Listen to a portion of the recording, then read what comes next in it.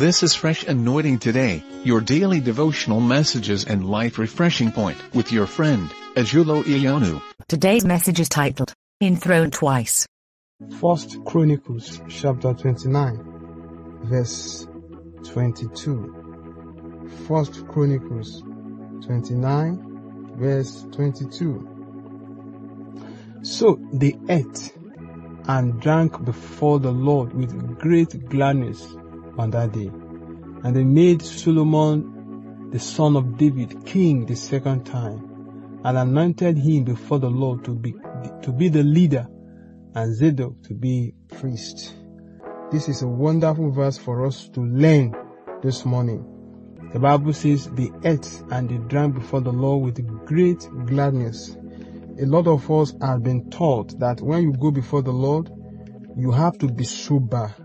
You have to be in a mood that is solemn, that is quiet, that reflects sober attitude.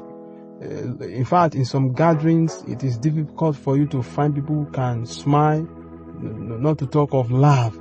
But here in the Bible says they ate and drank.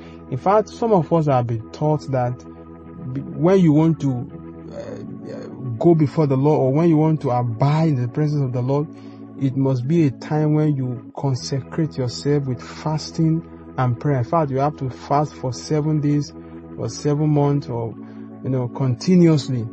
But the Bible says here that even before the Lord, they ate and they drank.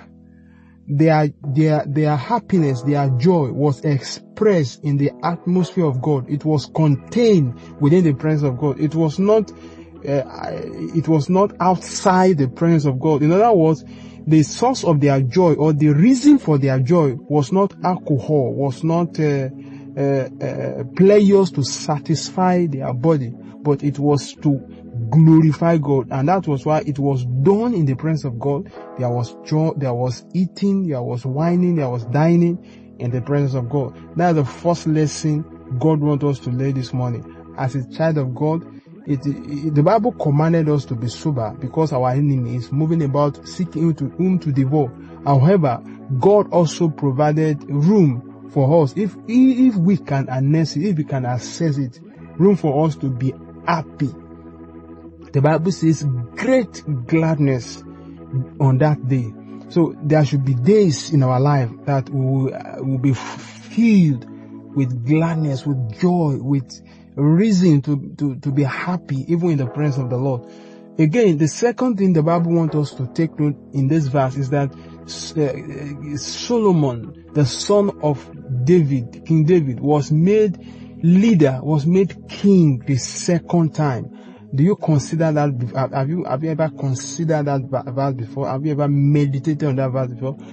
Solomon was never impeached. He was never chased out of the palace. He was never dethroned. However, the Bible says he was made king the second time. I don't know what God needs to do in your life the second time. It's more or less when God touched you the second time, when you have the visitation of the Lord the second time. God said to Abraham, said, by this time next year, you have a testimony. That is, by this time next year, you have a visitation. And I have visited you now, but by this time next year, you'll be carrying a testimony. So, in 1 Chronicles chapter 23, verse 1, thereabout, the Bible tells us that before the old, children of Israel, David had anointed and appointed Solomon to be king after him. And again here in chapter 29, verse 22, he was doing that the second time. This tells us that David did not make Solomon the king as under duress, but as led of the Lord. And this is the confirmation that God has appointed Solomon to be king.